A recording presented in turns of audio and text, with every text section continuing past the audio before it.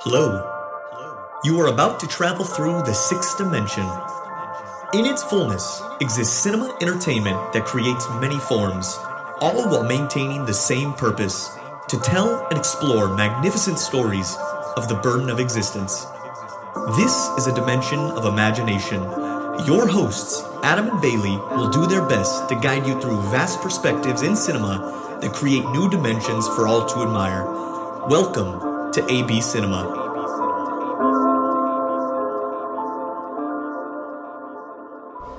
Hello and welcome to AB Cinema. I'm your host Bailey, and on today's episode of AB Cinema, we will be discussing Talocan, or as it is known in the comics, Atlantis and the Atlanteans. And so when I was editing my script for today's episode, I mixed some of the stuff for the Atlanteans with Atlantis, and so I will be going into a little bit of the history of Namor, or Namor, the Submariner, and you can listen to that episode when I release it. But let's just kick it off. Atlantis, or Talocan, is a city that was submerged underwater by the Celestials, who we actually got to meet in the movie Eternals, which we actually had our first introduction to one, a dead Celestial, or a dead Celestial in the Guardians of the Galaxy movie, with the skull of a Celestial just floating in space.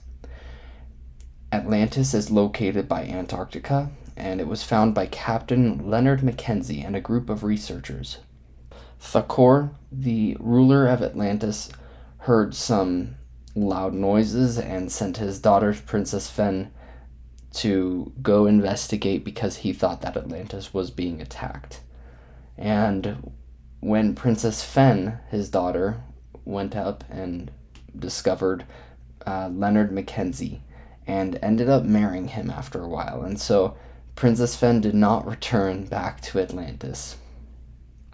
When Thakor didn't hear back from his daughter, he sent a team on a rescue mission to find her. Mackenzie died in the confrontation, and Princess Fen returned to Atlantis and gave birth to Namor, the Submariner. Atlantis is home of the people who are called Homo mermanus and are known as Atlanteans. They are the cousins to Homo sapiens, but there have been tensions between the two races for centuries. In the MCU, Atlantis has been teased since the movie Iron Man 2, in which we see a landmark on a map in the middle of the ocean. It seems like this reference is now retconned to be more in line with the current version that we will be getting in Black Panther Wakanda Forever, and is actually renamed Talocan. And so, this is really exciting. It's more based in Mesoamerican culture and myth, rather than in the Greek myth of Atlantis, Atlanteans, and Poseidon. And so this is really exciting and awesome that we're actually getting this coming into the MCU soon.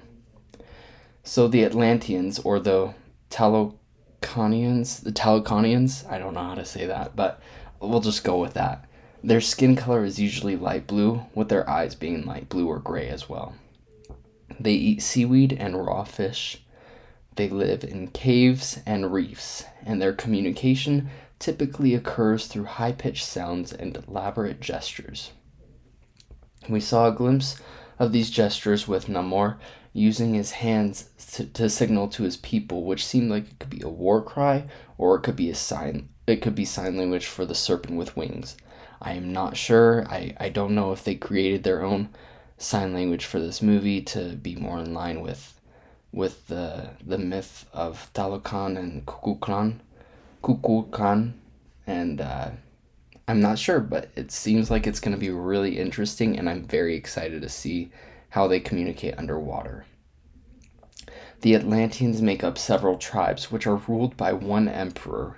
As we know, the emperor before Namor was Thakor, and so I don't know if we'll get a little bit of backstory to Talocan in the movie, but I would be really interested to see more of the history of Talocan and its presence in the MCU.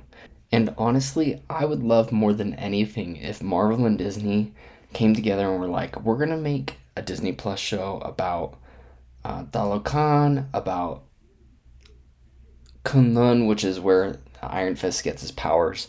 I'm losing all of the thought that I have about all the different places that we've been introduced to.